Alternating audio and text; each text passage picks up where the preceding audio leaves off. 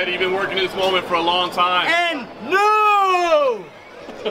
I get all of them. You got all of them. I get all of them.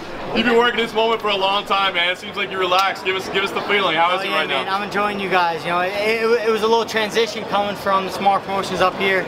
I'm enjoying you guys now. You're enjoying me back. We're having fun, and it's only going to. It only turns over to a good performance. When you're having a good time, you know, it turns over to good performance. Eddie, you made the comment in the lead up to this fight about 150 sparring sessions or something like that. Can you explain? 150 plus.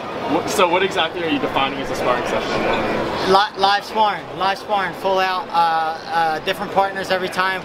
We don't take minute rest, we take 30-second rest, and that's how we prepare.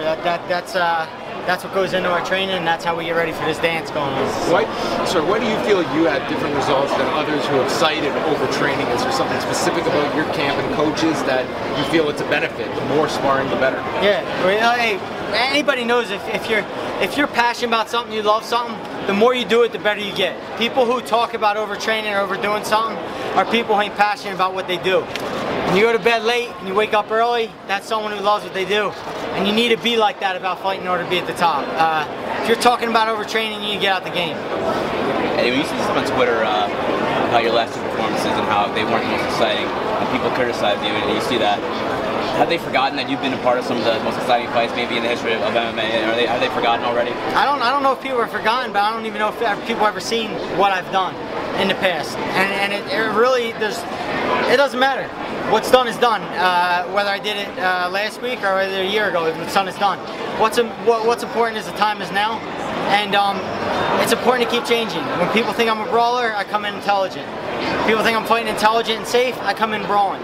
I keep people thinking, keep people guessing. That's what the game's about.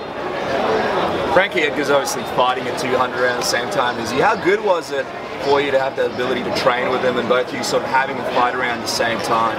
Unbelievable. I think we were like kids again, man. It was like I was my first MMA fight, training for my first MMA fight. The competitiveness in the room, me, Edson, Marlon, Frankie, and the whole crew. The competitiveness in the room is high, the stakes are high, and everybody's excited. It was one of the best training camps I've ever been involved in. You had trained there previously, but was being back in Philadelphia part of the rejuvenating process for you? Absolutely. Just being around my wife and kids on a daily basis, it gives me a break in my day. When I was out in Florida by myself, it was, I think it was like too much. It was fighting all day long. I had nothing to look forward to. Couldn't lay in the pool, have my kids smack me in the head to wake me up in the morning. There was a lot of normal things that went on that just were taken away from me, and they get weighed on me a little bit. And now I can act like a normal person. I think you need to be at peace to go to war, and I think in order for peace, you need some war. So they need each other. You've been considered the best guy in the world in your weight class at certain points in your career, but what would it mean to have the UFC letters behind that thought? That's everything, man. That's what I, since 8 years old, walking down the street with 4 boxing gloves in my hand, knocking for a friend to maybe someone could fight me. That's what this has grown to. Really young kid, just wanting to fight, wanting to be competitive, and now we're here, 32 years old.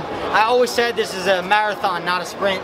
And I'm willing to wait my turn, and now's my turn, and we're going to take that belt home. What about the mindset of Mark Henry and the coaching that you get is going to allow you to implement a strategy to take home the gold?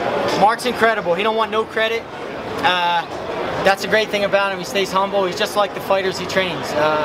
Humble, works hard, keeps his head down, and he's the brains behind the whole operation.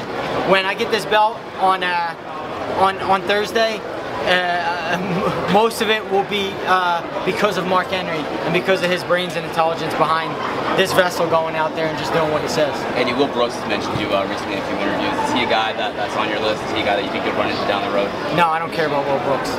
Next question. Tell us a little bit about RDA. How do you see him, obviously, as the champion? Do you see him as a guy who's dangerous and dominant in that cage? A lot of people are saying he might be one of the best guys, in the UFC with the skill set that he has and the experience that he has. I agree. RDA is a dangerous opponent, great competitor. He's done amazing things. You can't deny what he's done. He's done it against top competition. I look up to him. I think he's a great opponent.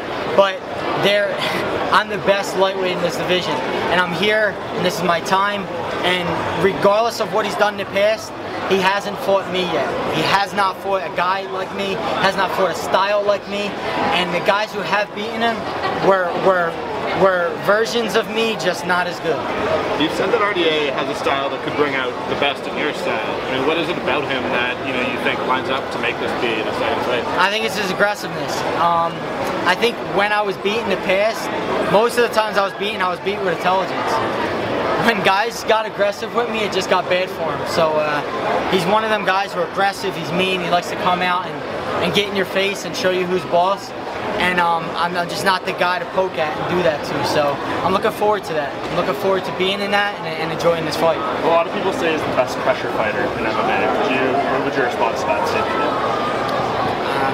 I don't know. Maybe so. Doesn't matter. This isn't his dance. I didn't come here to do what RDA wants to do.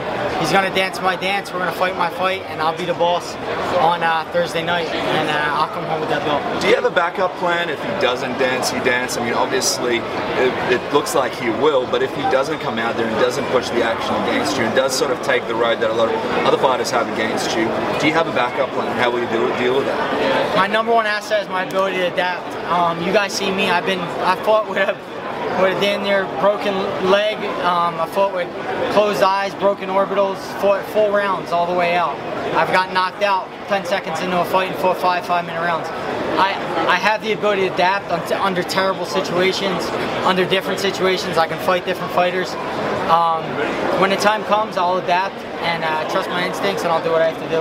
What will you do, Eddie, with that extra time getting away in first thing Wednesday morning? You don't have that whole day to have to wait to step onto a scale. What do those added hours do for you? Just for more time to relax? Do you get to do anything meaningful with that time? Yeah, how cool is that, man? USADA stepped up big time.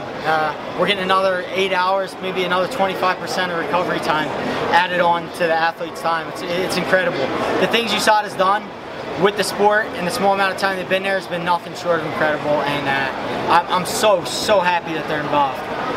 I pride myself on being drug-free. I've always been that way. I tell my kids the same thing, and they do nothing but good for the sport, and I hope that it continues.